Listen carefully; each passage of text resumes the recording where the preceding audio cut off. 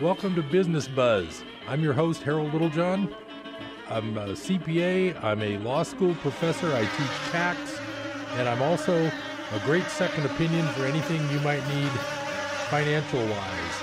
I have been in the same location for about 28 years now on Mangrove Avenue, and you can call me anytime, and I'll always help you out. And like I say, I'm a real good second opinion. Today I have a real great guest coming in a few minutes. If you're a KKXX listener, you already know him, but we're going to have some interesting conversation about money, taxes, business, entertainment, all kinds of stuff. So now I wanted to get you started with my usual visit here with interesting things that you should know, whether you've heard it or not.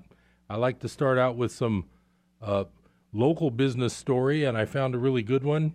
I got this from the Chico ER. You've probably seen it, but I just wanted to mention how this is a very positive story. It's about the youngsters at Chico entrepreneurs that are children got together and had a money-making entrepreneur day at the Chico Mall. So that was really cool. My son's older. I wasn't aware of this, but if he had been that age, I would have definitely encouraged involvement in this. So it sounds like they're doing businesses regarding recycling, things like that. It's anyway, it's good to see young people actually thinking about business and money. One of the criticisms I've always had, and I'm not sure how it is now, my son graduated high school. It's been 6 years. But there still isn't enough real-world financial education in the high school curriculum.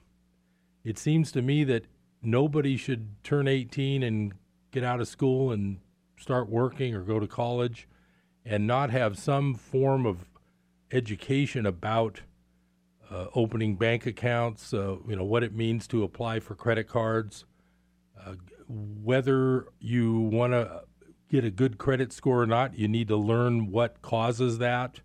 As a young person, a couple mistakes can set you back years. Things like that, they should be taught. The schools should have a course for basic finances for young people. But now I'm not sure that they do. If they're working on that, then I'll give them credit for it. But I know when I was young, which has been a while now, when I went to high school, they didn't educate you on anything that practical. So I just thought that was something. But anyway, it's great to hear that the local kids are getting together and thinking about business and then making things, offering things, selling a few things. I thought that was a really cool thing that they do out there. Now, spreading our wings out a little further than the local area, I've been talking about the big picture, the investments you have, the money you have, what's it doing? Are you watching it? Is it being protected? One thing I wanted to point out was that over the last 2 or 3 weeks, the U.S. dollar, which is what all of our investments are based in, being in the United States here, the U.S. dollar has lost over 10% in the last 2 or 3 weeks of its value, which basically means that whatever you had in the bank 3 weeks ago, let's say it was $100,000, in the long run and the big picture, that is now worth about $90,000 versus the 100 it was worth. I mean, it's kind of a strange concept to think of these values. Everybody always thinks, well, I've got $100, that's $100. But think of it this way. 40 years ago, if you had $100, you could probably buy an inexpensive car at a used car lot. You could definitely take a family of 4 out for a really nice meal and pay for it with a tip under $100. And think about that now. These days, $100 buys a lot less than it used to. So the problem is the U.S. dollar, which has been the supreme currency for the last 45, 50 years, could be declining. Now, the reason that I wanted to mention that is right now as we speak, there's a real-world example of the problems that occur when a currency goes down in value. And that real world situation is happening right now in South America, in Venezuela. And I have an article here that's dated August 4th. It's from my favorite news feed website called zerohedge.com. I read it every day. It keeps me posted on business, political. You'll see things here before your friends hear about it on Fox News, that's for sure. And you'll be ahead of the curve if you check this website regularly like I do. But the story on the 4th, which is only last Friday, is called Venezuela Currency Disintegrates Down 16% Today. Now, I just told you that the dollar was down 10%, but I think it was over about a three-week period probably, which translates maybe to 0.5% a day. Well, the Venezuelan currency last week was down 16% in one day. That's 1/6 of its value. I'm going to read a little bit of this just so you understand. What I'm trying to get to is that currencies, the reason some currencies are strong and other ones are weak, the reason some go up and some go down, is completely due to faith in the currency, the belief that it's got value. Because there's no intrinsic value in currency. The philosopher Voltaire once said, all paper money returns to its intrinsic value 0. So I'm just going to read this so you can just start to think about what it would be like to be in Venezuela right now. Venezuela's currency, the bolivar, is disintegrating at an incredible pace under the country's political and economic crisis that has left citizens broke, desperate, and in many cases homicidal. Homicidal, with an I. That means killing people. The depreciation accelerated this week after a disputed vote electing an all-powerful constituent assembly filled with allies of President Nicolas Maduro, which the opposition in dozens of countries have called illegitimate. Just 2 days ago, here's where the numbers come in. On August 2nd, we reported that $1 would buy 14,000 bolivars, up from 11,000 the day before. The next day, the bolivar slumped nearly 15% on the black market to 17,000 to $1. Today, now these are the days before this article was written. Today, it has crashed again, tumbling 16% to 20,000 bolivars per dollar and down almost 40% in just the past 3 days. Now think about that. The currency that you have in your wallet and the currency that your bank money is based in, the U.S. dollar, has gone down 10% in the last month or so. But what if it had gone down 40% in the last 3 days? Well, that's what the people in Venezuela are facing. One of the things that you have to remember is Venezuela has a huge amount of oil, but the price of oil just doesn't seem to want to rise above $50 a barrel. It's been stuck in the 40s for quite a long time. So what I want to point out is that there's a lot of trouble coming to various currencies, and the U.S. dollar is another currency, and it happens to be the one that's been used the most around the world, so there's demand for it, which keeps the value of it up. But I know a few years ago I looked at the chart of the dollar value versus other currencies, and a few years ago it was down in the 70s. Well, right now it's down around 92 or so. But just a month ago it was up at around 104. So that's just a thing that you need to think about. Not only do you need to preserve the number of dollars you own when you're trying to save for retirement, save for a house down payment, save for a new car, whatever you might be buying, not only do you have to watch the number of dollars you can save in the bank, you have to watch what currency are you saving your money in. Now, I always push the fact that you should be at least diversifying enough to have what I call money insurance, which is gold and silver. A part of your money in gold and silver will give you that insurance, so that if the U.S. dollar were to depreciate 50%, the purchasing power of the gold and silver you own will keep buying the same thing it did before.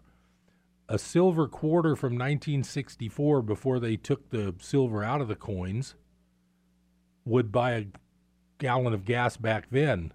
Well, a silver quarter right now would sell for probably about something like $3.25. And last I checked, you can still buy a gallon of gas for that or less. So that's how that's the point that you need to know, that gold and silver hold their value. They retain the value, as opposed to paper money, which just seems to go down and down and down. So I'm not going to beat a dead horse. I've been talking about the paper money and dollars and all that, and I won't repeat it too many more times, but I think it's important that you realize that there's just not a lot of intrinsic value in paper money.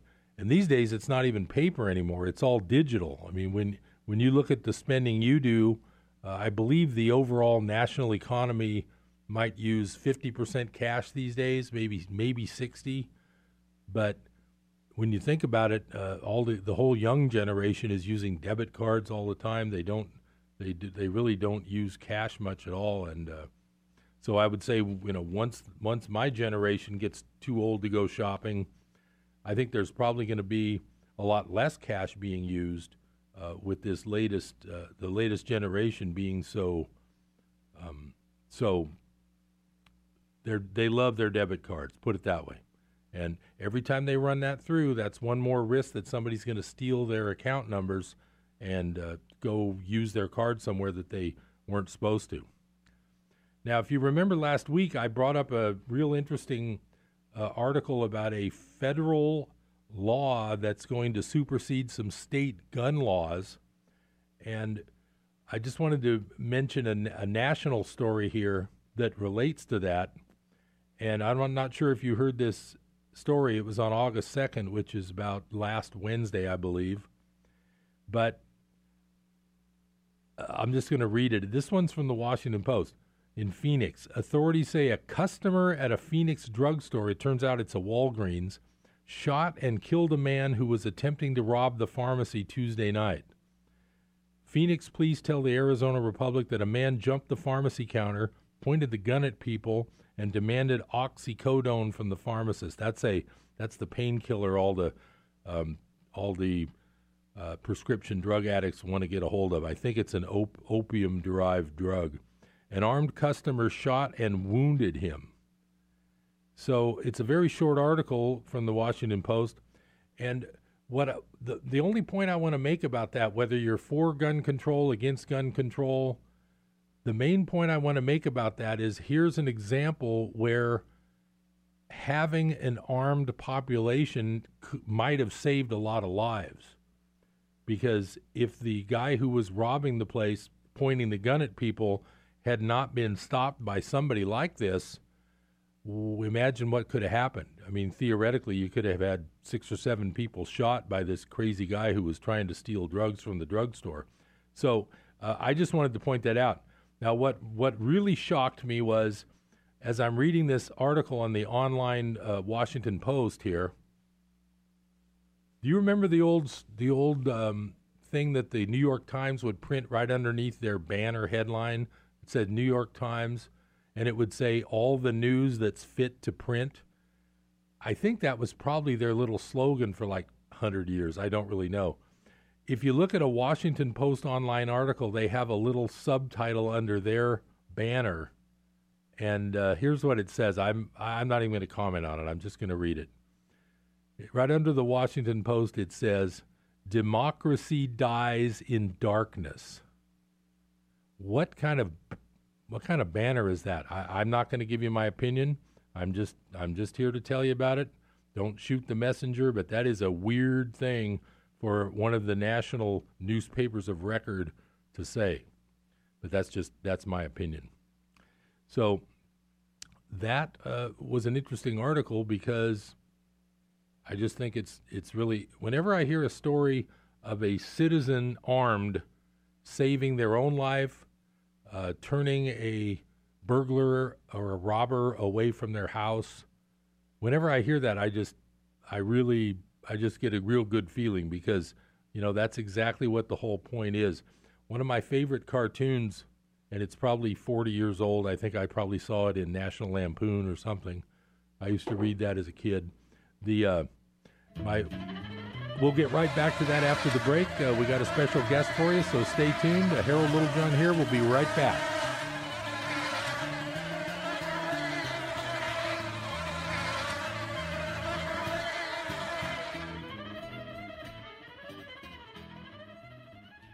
With home mortgage rates still near historic lows, now is a great time to buy or refinance. Michael Humes is your one-stop mortgage lender. Michael Humes and his knowledgeable staff are well-versed in a wide variety of loan types, including FHA, Fannie Mae, USDA, HomePath, and HARP. For a free evaluation of your mortgage needs, call him, 530-624-7942. That's 530-624-7942. Be sure to listen to Michael's Mortgage Market Update every Wednesday at 2:30 on Your Home Today. This is Michael Humes, mortgage specialist at Network Mortgage, located at 155 East 3rd Avenue. NMLS license 230273, BRE license 01250862, employed by Network Mortgage, BRE license 01840139, NMLS license 358237, equal housing opportunity. Sometimes insurance can be a confusing business. I can't stress enough the importance of having a single professional insurance agent to help make sense of all your personal and business insurance policies. You don't want to get caught without the right coverage. For all your insurance needs, trust Brad Jacobson, your local Farmers Insurance agent. Call 891-7900 for a free consultation and a policy review. 891-7900 for Brad Jacobson, your local Farmers Insurance agent.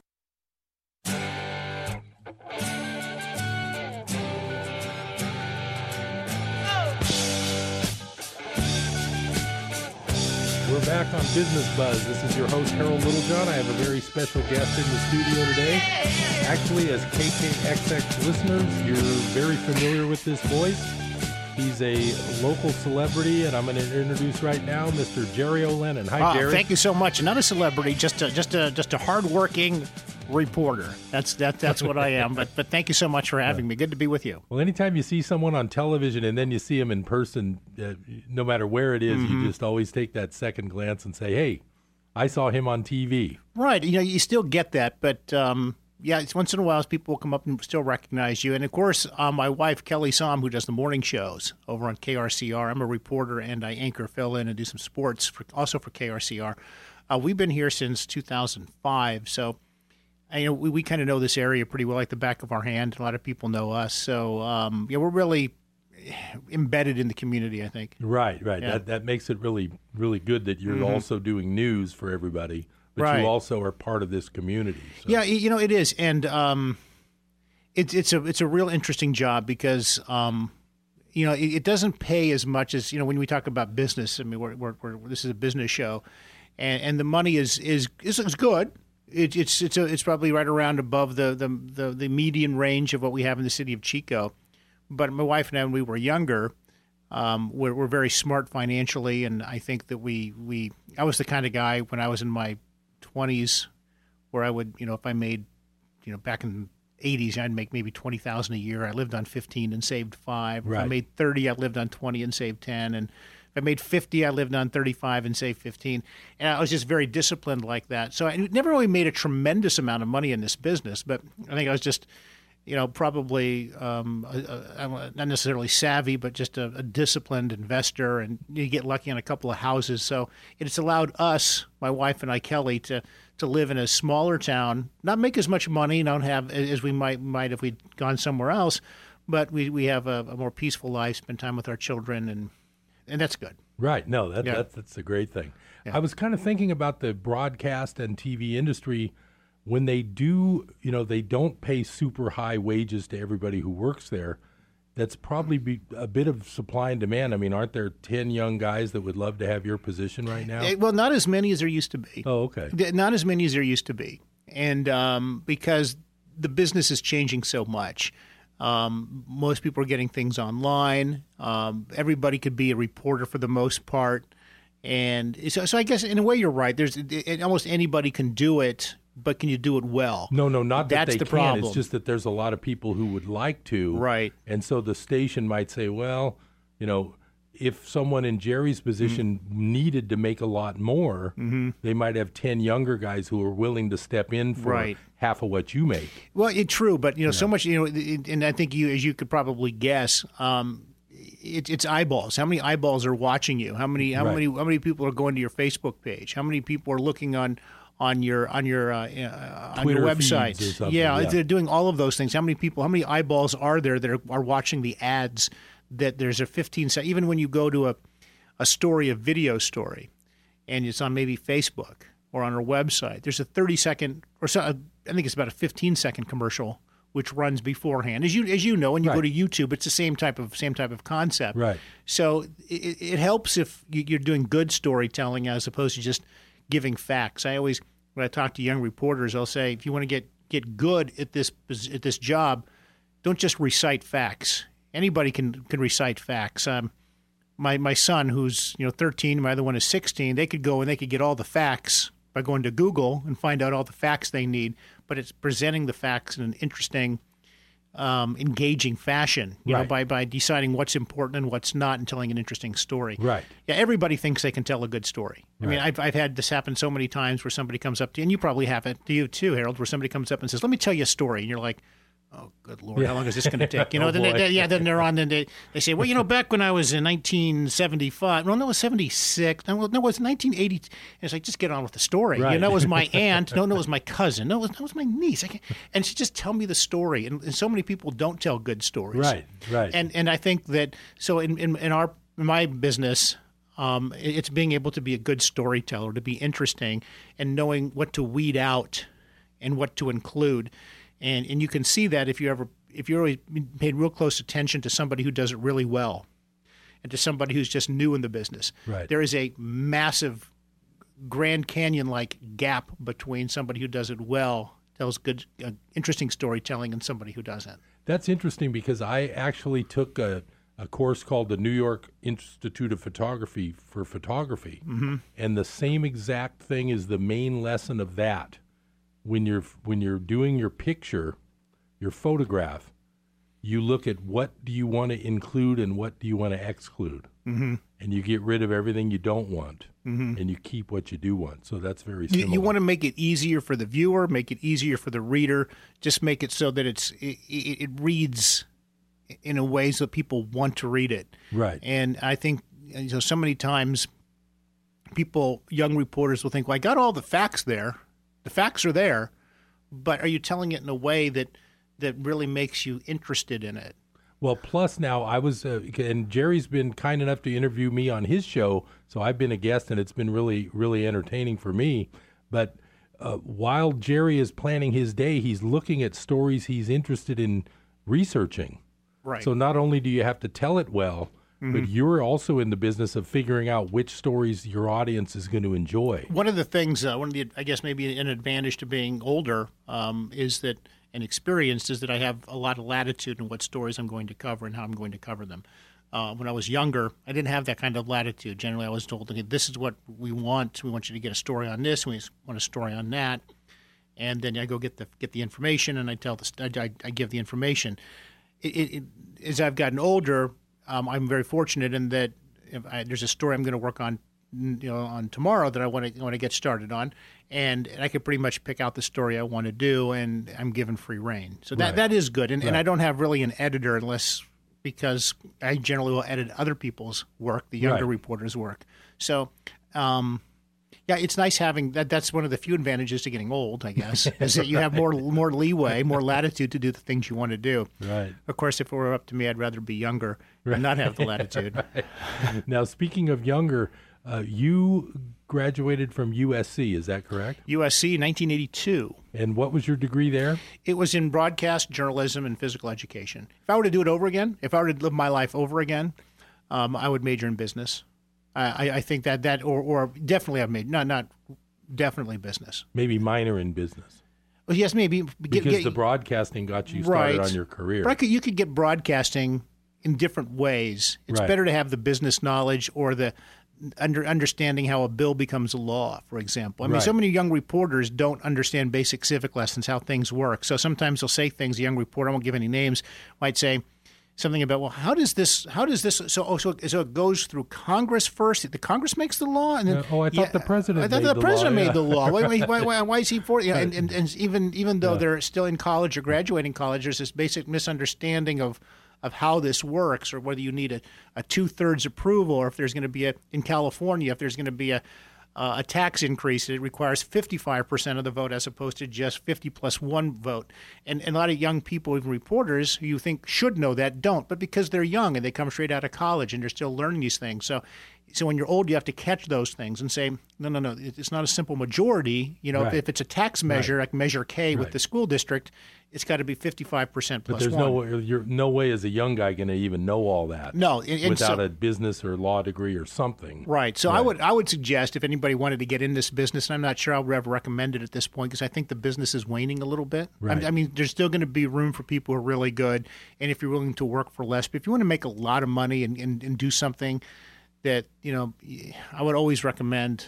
I tell my son, and he makes his own decision. He's getting ready for college himself. He's 16, and he's going to be a junior next year. We're looking at colleges, and he's going back between business and some sort of sciences or math or something. So I'm glad to hear that. But the broadcasting could come later. It really can. Right. That's probably good advice. Right. Now, when you first started out, though, I think that you were in. Was Las Vegas your first major job? My first major job was in Palm Springs, California, 1982 out of college. 83. I graduated in 82 from USC, and in 83 I was working at Palm Springs, California, which I would love to work now. I love Palm Springs, and it developed into a bigger size market. But back then it was just a tiny, tiny little market, and I made $800 a month. Wow. Back in 1982. Even then, that was just a little above above that's not much. Right. Yeah, even back then it wasn't much. I know we're going to go to a break, but I look forward to continuing that. Yeah, we'll continue that. Stay with us. We'll be right back with Jerry O'Lennon. See you on the other side.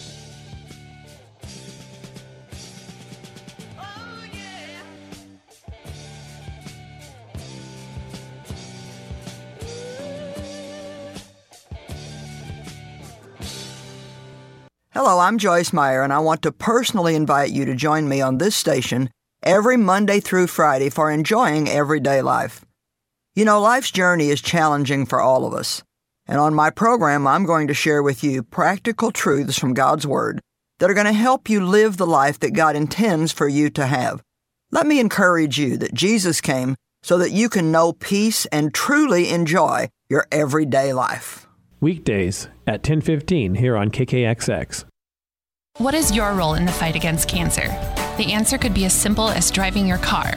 For many cancer patients, getting to and from treatment is one of their toughest challenges. The American Cancer Society needs volunteer drivers to help provide transportation for people in your community. Through the gift of a lift in your car, you can help patients take one more step in the road to recovery. Get in the driver's seat in the fight against cancer. To find out more, call your American Cancer Society at 1-800-227-2345 or visit cancer.org. My name is Meera Batra, and this is How I Live United. Many families have come to America for a better life. I advocate for these families with United Way. United Way empowers them to see opportunities available. We help them get involved with their kids' schools and network within the community. My name is Meera Batra. I help families see opportunity and succeed. I don't just wear the shirt, I live it. Give, advocate, volunteer, Live United. Go to liveunited.org. Brought to you by United Way and the Ad Council. I rescued Toast from a shelter in 2011. I love Toast because she's a lazy diva. Toast does whatever she wants, obviously. She's sleeping right now. She's so loving. She's so comforting. When I walked into the shelter, I knew right then that she was special. Toast, Instagram star, and shelter pet. Amazing adoption stories start in shelters. Start yours today. Visit theshelterpetproject.org to find a pet near you. Brought to you by Maddie's Fund, the Humane Society of the United States, and the Ad Council.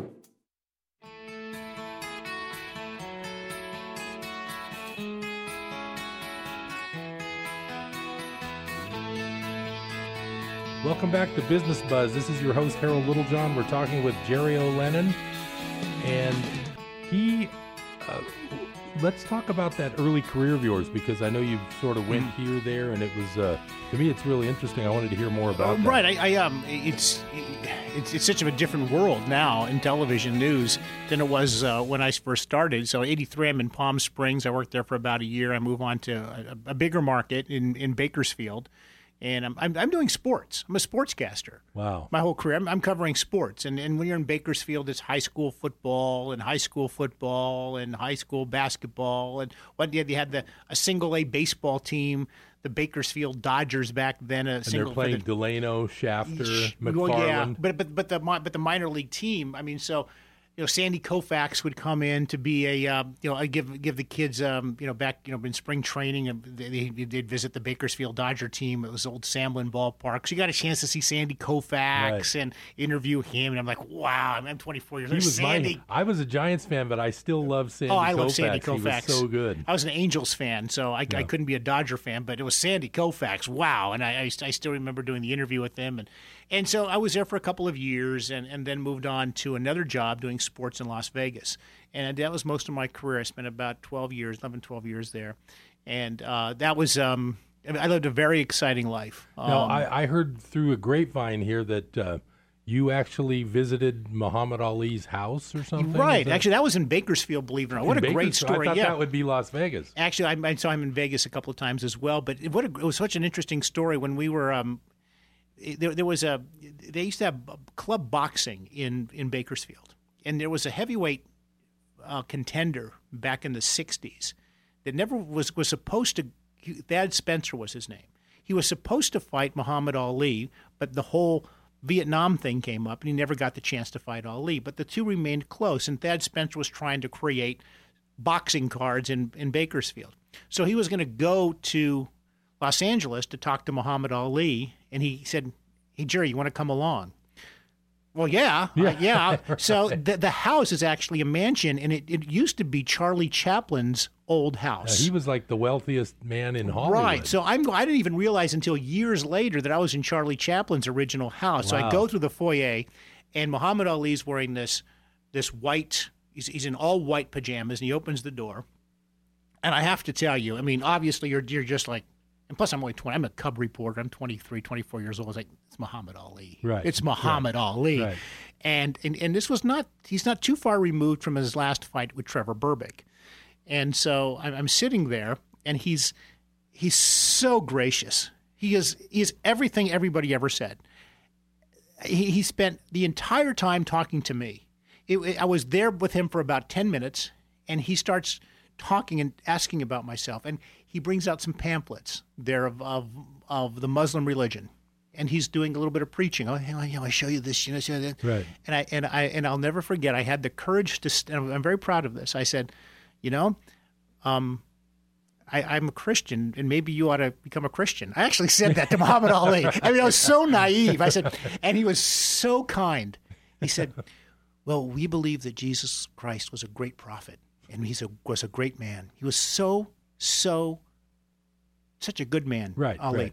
And he said it in such a kind way. And then he tapped me on the knee, and he says he just took the pamphlets away, and he continued. And then he pulled out some. He was known for doing magic tricks, and he pulled out these goofy little magic tricks. Uh-huh. If you ever Google Muhammad Ali magic tricks, uh-huh. He used to love to entertain his audience with magic tricks. And he gave me I was an audience of one.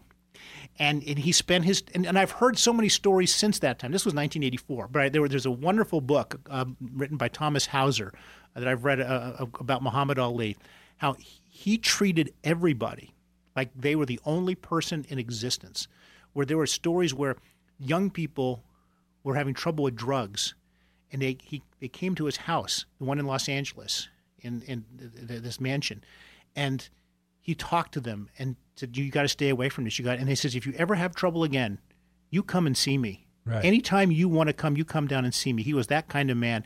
And, you know, his faith was not something that I believe in. But I'll tell you what, he was one of the he was everything everybody said about him. Wow, that's really good to learn about. He transcended sports, and Right. for me, in my days in Las Vegas, I covered so many celebrities and so many sports figures. I could rattle off 200 names and I wouldn't get them all. Right. So it was a very exciting life, and I'm very thankful that I had a chance to do that all those That's years. really good. What do you think about professional football being in Las Vegas with the Raiders?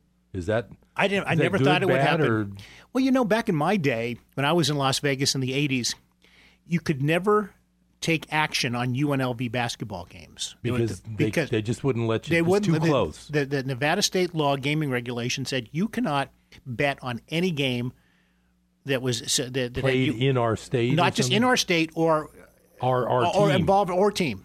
Okay. So it was very difficult because the sports book operators would say, on camera, they would say, yes, we want UNLV to win. But they really didn't, because if UNLV won and they were in the Final Four, Right. they couldn't take action on the game. Right. So they would lose out on all They would those lose out bets. on all the action. Right. And so it was really and that was, I don't know if the law has changed. It very well may have. So I don't know if the Raiders, the Las Vegas Raiders, when they begin play there, whether or not the casinos will be allowed to take action Right. on the Las Vegas Raiders. Right. I think they've I probably would changed guess the law. it's been changed. Yeah. I would think Mhm. because the dollar volume of NFL betting is so big, Mhm. that would be weird for them Yeah. not to. But Yeah. But I mean, so when you were in Las Vegas, did you run into? I've always been curious because I've never lived in Nevada. Mhm. Did you run into like coworkers or anything who actually ended up having like gambling problems? Have you seen that in Las Vegas? I've seen friends. Okay, yeah. Friends that have lost everything. A woman who was a good friend of my mother moved to Las Vegas, and her husband left her $300,000. That's not back in the 1992, 93. That's pretty good. worth So- about $1 million now. Yeah. Yeah. She went through it in about 2 years. And lost it all. Gone. Wow. And then she starts. She's working she was working somewhere as a waitress somewhere, and you're just like, gosh, if you just stuffed that in the bank, Right. You could have pulled out. You still could have played like some Keno Yeah. tickets when, Yeah. you could have done a little. Right. But, that's like any addiction. They can't control it. It takes them over. Yeah. That's sad. There is a great gambling story. How much time do we have in this segment? I don't We wanna- got at least another 3 or 4 minutes. So this is a joke, but it's sort of true, and I'm going to try to tell the joke and see if it works. I'm outside a casino, and this guy comes up to me, nice enough guy. He says, "Mr. O'Lennon, I'm at my wit's end. My wife is sick. She may die. She needs medication. Could you give me like $100 to buy medication so my wife could be saved?" And I said, "Well, I'd love to help you out, but how do I know if I give you that $100? You don't take that $100 and go right into that casino and gamble it away. Gamble all that money away." And he looks at me and he says, "Oh, I got gambling money." In other words, that's the joke. I got gambling money, but I don't have money for my wife. Oh, I got gambling money. And that is so true that, I got money for the kids so that they can go get new shoes and new clothes for school and school supplies. But nobody touches my gambling money. I got my gambling money. And so that was a David Letterman joke when he came into Vegas. And then everybody for the whole week, and back in the 80s, was like, "Oh, I got gambling money." Yeah, I need some medication to save. I need my medication to save my wife. It finally came to me how it good takes a that while. joke It's is. a I great like it. joke. Oh, I got gambling money. And that is the reality, particularly of this particular woman that I knew in Las Vegas. Right. And it was heartbreaking because she would put the gambling above the food, above her own health. I would not recommend. People ask, "Would you ever want to go back to Las Vegas?" And the answer is no. Yeah, I would think once you've been away from that and in a more normal place, and Now, I was also going to ask, your children are 13 and 16. Right. Are those your only two? Only two. I got married late in life. That's what I was going to ask. I got married at 39 and had first child at 40 and 43. And that was probably because being a television sportscaster in Las Vegas is the longest form of adolescence known to mankind. I was going to say, did you have a wife down there, and how was that when you were No, I out? never did. My first, Kelly is my first and only marriage. Oh, great. And it's just that I had a long adolescence. I mean, it was when you're in Las Vegas and you're a TV sportscaster, and I probably I partook in too much fun, never really grew up. Right. And spent my whole year doing career. And finally, God took that career away from me. New management came in. I was let go. And I moved to Nashville, and I met Kelly there. And that was the blessing. There was a reason for it. Was she broadcasting in Nashville? She was. She was a news reporter at a television station in Nashville, and I was a sports reporter. And she was covering the news angle of the Tennessee Titans, the Houston Oilers moving to Tennessee. Right. This was in '96. I was covering the sports angle of it. So we became You're working together on stories. It was the kind of relationship that I think is best, where it's not based on just passion. It's based on a friendship.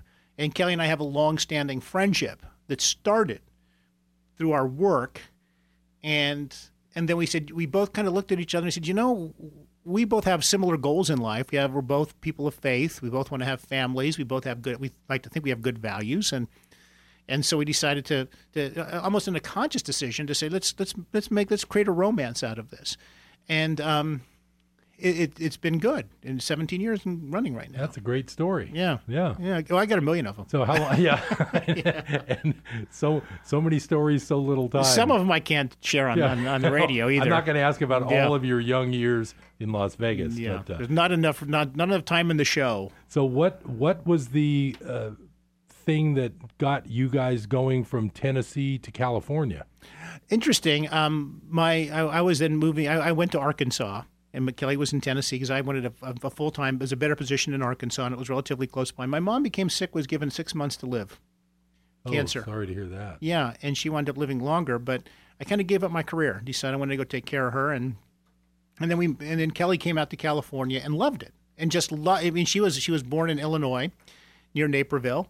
And she went to school at East Lansing, and then first job in East Lansing, worked in Nashville, and then she's a very good broadcaster, and very good in this business, and she really knows her stuff, and is very proud of her, and in a way she really sacrificed a lot to marry me. She decided that she'd rather have a family. She didn't want to be called what she used to refer to as a news nun, N-U-N, where you give up a family life in return for a career. And so she chose the family. She chose me. So it's worked out good. All right. We'll be right back. Stay tuned to Business Buzz.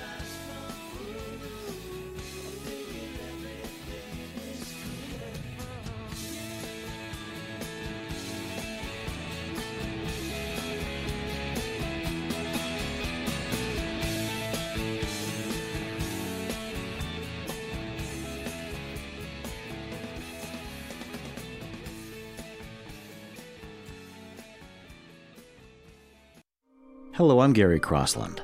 Everything in the Old Testament points forward to Jesus. Everything in the epistles points backward to Jesus. That's why I encourage people to read the words of Jesus every day. This is where emotional and spiritual health come from.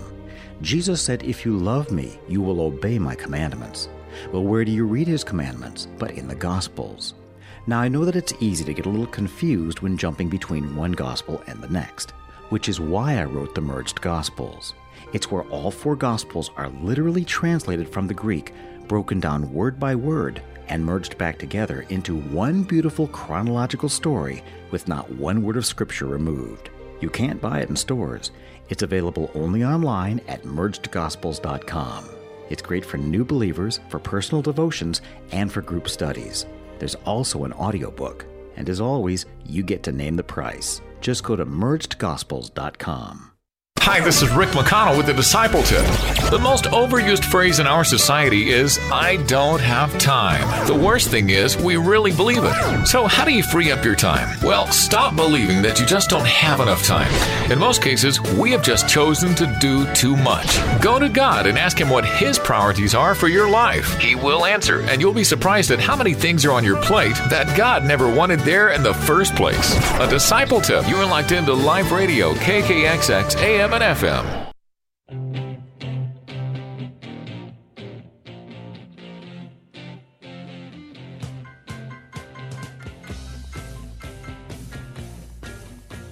Welcome back to Business Buzz. We're talking to Jerry O'Lennon for our last segment here. And Jerry, I wanted to go a little further there when you and Kelly were both doing broadcasting. You got married and you were back in Tennessee. You went to Arkansas to help your mom. But you're indicating that you guys sort of chose to do this family route and it's worked out great. But what do you think could have been for you guys career-wise? What kind of things would have maybe happened? Well, I think Kelly is tremendous, and I think she had an opportunity to. She's very good at sports. I don't know if she's a good sports person. She was offered a job by CNN. Oh wow! CNN SI. Back then, it was a brand. Right, she was Sports like Illustrated. Right. Hooked up. Right. Yeah. And they wanted going to Funk, so maybe it was a good idea. But she would have been very successful and probably would have found another position there anyway. So she had that opportunity, but she chose to marry me instead. Wow. And she said, and she learned that because of a girlfriend of hers. Her boyfriend had proposed to her. And the girl said, no, I want to go to, she was being offered a job as an executive producer in St. Louis, which is one of the top 25 markets. So it was a big, big job. And she passed on it, passed on the marriage. Wow. She's still unmarried. Wow. 25. She became a news nun. Wow. And Kelly said, and so she never looks back and says what could have been. For myself, a few years ago, I was freelancing at KGO in San Francisco. Right. ABC. No, that's ABC News. That's a O&O. large market. Well, it's not just a large market. It's an O&O, owned and operated by Disney and ABC. Oh, wow. Yeah. So that's if it's an O&O, that's that's the headquarters. You'd be working running for ABC News. Right. And so I was approached about a job because I've been freelancing there, and they had a full-time job available, and I considered it. And this was about 5-6 years ago, and I was like, Kelly's happy here, the kids are happy here, and we've been very blessed that we have a little bit of money in the bank, so we're hanging in there. And so I thought, the kids were like, we made friends. Dad, we love our school. Right. We made friends. To take a kid from a Chico school situation down to San Francisco would be very unfair. Yeah. And so I think just the knowledge in the back of our minds that if we had wanted to do that, maybe there's more wisdom in saying, you know what, it's just nice to know. I mean, the fact that I did, if you ever go to YouTube, you can YouTube me, you'll see me doing some sports work on the desk at KGO. To know that I did that, and I could look back and say, I did that, I could have done that if I wanted to. There reaches a point, I think, in life where a parent has to stop living for their dreams and try to live to make dreams for their kids. And that's kind of where somebody had said that, and I said, that stuck with me. Right. So sometimes I go to work and I go, gosh, I'm struggling. I mean, I could be making a lot more. I could be doing this. And I start getting a little bit, the green envy thing comes in when I hear other people going to different stations. But then I look back and I go, I got these two wonderful children. Yeah. And they seem to be well educated. No, nobody's perfect. I mean, right. But they're really good kids. And I think, okay, this is probably a good thing. Because you could also look up some of these other big guys who did go all the way to the top. Then you could also read about their 3 or 4 divorces, right, and their alcoholic children, or right. All that kind of stuff. And but of course, I mean, that's not to say that that's going to happen, right. But it's not all roses just because right. you're in a big market, right, making a lot of money. And for me, it's not. It's the work itself. I like what I do because it's. I feel like I'm using both sides of my brain. I'm using an artistic side, and I'm also using the analytical side by trying to get facts, trying to get numbers, trying to get information that takes care of the analytical side, but then taking all of that information and pulling it together in a creative way with maybe some interesting storytelling or an interesting quip or a line or the way it's put together. it allows me to use the other side of my brain. Right. So for me anyway, I like the fact that I could do both. Right. You can be creative and fact-based and delivering something for people's benefit. Right. In both realms. And some of the best things that I as a person of faith, I'm a Christian, and sometimes, you don't want to go preaching, but sometimes opportunity comes where you can spread the word of God in ways if it's done very subtly, and not blatant, just, right. That's I remember there was a guy. This happens frequently. A guy had crashed his car and hit another car, and they came out of his car was destroyed. And I said, the guy was just really upset. I said, this is the luckiest day of your life. This is your insurance is going to go up, but you're alive. You didn't kill anybody.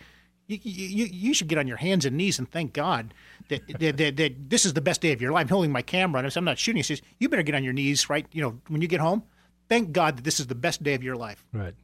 And he said, and then he stopped. He came back later, and he said, thank you for telling me that. I'm going to put some extra money in the plate at church. So that's what you should do. This is the best day of your life. And the officer came up and said, gosh, I wish I had the ability to tell people that. I can't say that, but I see this all the time where people get so upset because there's an accident, and it's like they're very fortunate. So sometimes you get perspective when you see things. And on the opposite end, it's people think that reporters really like, if it leads, it bleeds. I can tell you that's just not true. Right. That's not. I hate it. I hate going to do stories where there's. Sometimes like a messy accident with deaths. Oh, you don't want to cover that. And there's nothing as fun about it. And sometimes you go to the scene, you have your camera, and you feel like you're the Grim Reaper. Right. And you feel like the police officers or the fire department firefighters are saying, "Oh, like what's this guy? This guy is. How macabre can this guy be?" And no one wants to do it. I can tell you that. No one likes to come doing these stories. Right. So when you've been in this broadcasting industry for decades now. Yeah. What do you see?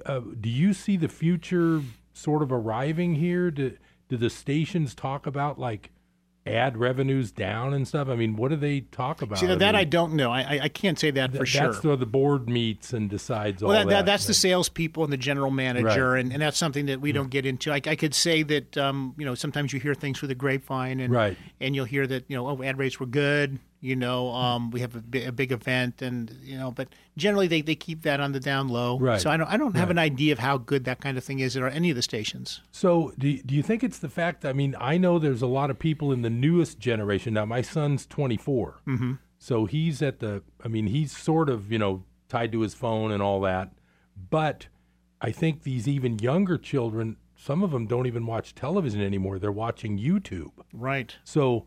I mean, that's got to have an effect in the next, like you say, if you were advising a young person that thought they wanted to do broadcasting, you would have to kind of warn them, you better get really good at this because it's not going to be too easy. And the truth of the matter is, there are so many things about the changes that have happened in technology that I should know, but I don't know, to be honest with you. I mean, I've never I have a Twitter account, but I don't really use it. Right. I find it to be so. It's my vision isn't what it used to be. I can barely see that. I can barely see the screen on the iPhone, and it's like I can't see this. My fingers are too big. I'm hitting the wrong buttons. This is just ridiculous. Right. But there are so many things happening that it just moves so fast. You could guess right now, but in 5 years there's something even newer, like. This stuff's built into a headset. Right. You don't even have to put your phone in your pocket. Right. And you just talk around the world or whatever. Right. And so many times, even just our iPhone, we use the iPhone shoot really nice video. A lot of them shoot really good video. We use that sometimes for broadcast. If something were to happen right now outside this building, a big story, I'd go out and I'd shoot it. Right. I'd send it. It'd be broadcast. Yeah. It would be on there in a matter of seconds. That changes everything when the equipment changes. Right. It's like when CDs first came out. I remember it was the early 80s, and I was sort of in that process of I didn't buy one yet, but I knew I was going to have to, a CD player because they were expensive. And I remember reading that only the record company's $25 million machines could press CDs. That's the way it was in the early 80s. We know when I bought my My wife got a new car. My wife is great. She hadn't had. She deserves it. Yeah, the first new car she had was when she was a young girl by her parents. For our marriage. I bought her a Honda Civic 2000, and she held on to that for like 17 years. Right. We finally went and bought a new car, another Honda Civic. She loves them, and she took it home, and there were no CD players in it. There's no CD player. Right. It's all Bluetooth and yeah. all And she that, first off, she was really upset, and then she said, "You know what? I was told that by the year 2020, like 10% of the car companies will be making CD players. So they're not even used anymore." Yeah. And that was another reminder to myself that things change. So now I asked Kelly, how's the music thing going? He said, I love it. I love it. I have nothing in my glove compartment. I don't have any CDs laying around. Right. I just download the video. It works out. Everything is Jake. I just love it. And so it's just that, having to change with the times. Right. And it was easy to change with the times when you're in your 20s and 30s and even your 40s. It's hard to keep up with some of these things. Just so many things happening. Just when I learned something new, I think, I've learned this. It changes again. Right. Yeah. Right. I'm in the same situation. I'm driving a car that it was actually my dad's old Buick, and I'm just driving it until it kind of goes away because it's a good commuter to take back and forth to work. Right. But it doesn't have an iPod plug. It doesn't have a plug for my iPod. Yeah. So I do listen to CDs in the car still. Right. But I it's do an too. 03 car. Yeah, I still do. I mean, yeah. I remember when the CD first came out. I was like, I go back to remember when you had a cassette player and you could hit the automated where you could hit it so it would stop it. It would wind and stop or whatever. Yeah, it was like, wow, this is unbelievable. Yeah, how could this? This what an invention. So I could just skip the third and fourth songs, but you have to wait for the tape to go, but it would stop at that spot. That's right. And you still have to wait, but. That was high tech. That was high tech. That really was. And sometimes you tell my kids that, and they're like, "You're kidding me." Yeah. I said, "I remember when the first for Christmas we bought the first Texas Instruments calculator." Oh yeah, I remember those with the red LEDs. Oh yeah, and I remember they're like about $150. Yeah. I told my son this; he couldn't believe it, and that was $150 back in 1978. That's like $1,000. Yeah, and it was like a. And it did like 4 functions and a square root. And we were root. fascinated. I remember looking at it and said, let's try it. Let's see, 7 times 8 should be 56. Let's see, equals. It's a miracle. We're like, okay, it can't possibly divide. Okay, 20 divided by 4, it should be 5 equals. It's a miracle. It was, and I tell my sons this, and they say, it makes you feel really old. Right. But it's an interesting story. The interesting thing change. about those on eBay right now, if you did have one in good condition, yeah, you'd get more than $150 for it. Is that right? Those are collectibles now. Old computer stuff is now cool to collect. Oh no! And in fact, have you ever been to the Mountain View Museum of Technology down in Silicon Valley? No, I should do that. It's got all the old computers, and if you take like a computer nerd, like some of the guys I grew up with, they know all these machines. It's like, I used to work on that one. Mm-hmm. So yeah. So only 30 years ago is now that kind of fascination because things grow so fast now. Yeah. Things change. I mean, the typewriter was probably around for 80 years. Right. And now these things we're talking about are only around for 4 or 5 years, and they're gone. Yeah. The changes. I remember so fast. The first microwave oven was $629. We got one of the first ones. It was called a Radar Range. It had a dial, and you were like, my mom was like, "This thing's there's radars. It's going to explode. They're going to shoot lasers out at you. And get away. Right. It's amazing how time it makes you wonder when we're gone. When we're 20 years from now, what are we going to be doing? What's going to be happening? Well, the one thing I haven't seen that I always thought I always envisioned like on the Jetsons would be the flying cars. Yeah, but they still haven't gotten rid of tires yet. Right. Yeah. I hope that that's possible. You think anything isn't possible? Yeah. It is possible. Yeah, it's kind of weird. Mm-hmm. But yeah. So I mean, what do you envision now? I mean, you and Kelly are just kind of going strong with your broadcasting work. Mm-hmm. You just see going on this way. I mean, I think so. There's some arid parts of the country we would consider moving to if the right position came along, and that's just a handful of positions, cities. But unless something really, really good comes along, we're probably here for the rest of our life. We hope. Now, would those maybe be larger markets you'd like? No, not necessarily. Or equivalent size. Equivalent size, less pressure. I don't need the pressure anymore. Right. Well, plus when your kids are 16 and 13, you don't want to just uproot them now. Right. They'll be going away to college anyway. Right. Yeah. And you know, and 62 is not too far away, and you're probably not advised to retire at 62. But you never know. I mean, well, you look at the whole picture, and if you've done everything else right, you might be able to do that. Right. Plus, you've got KKXX to feed your need to broadcast. Sure. Yeah. Yes, that's always fun too. And I really like coming on here and doing the shows with you guys. It's fun. I really enjoy it, and it's for me. I'm kind of like what you're saying about both sides of the brain, because I do accounting, so I'm doing a lot of numbers, and I've always been really good at math.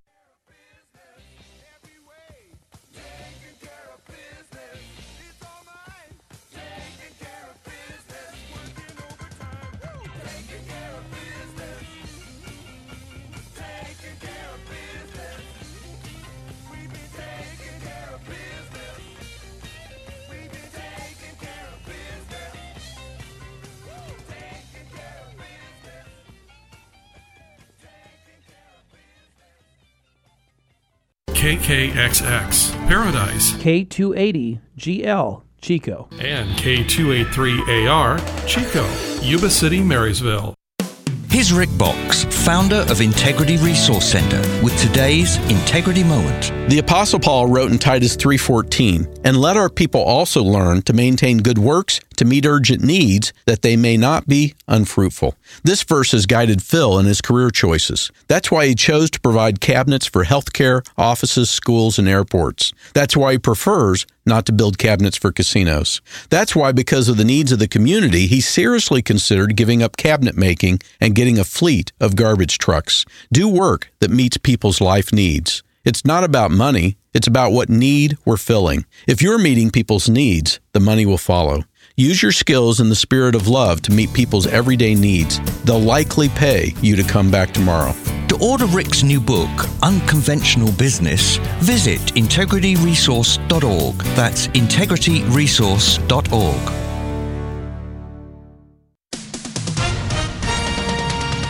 With SRN News, I'm Keith Peters in Washington. National Hurricane Center spokesman Dennis Feltgen says Hurricane Harvey has strengthened as it heads toward the central coast of Texas. Data from the U.S. Air Force Hurricane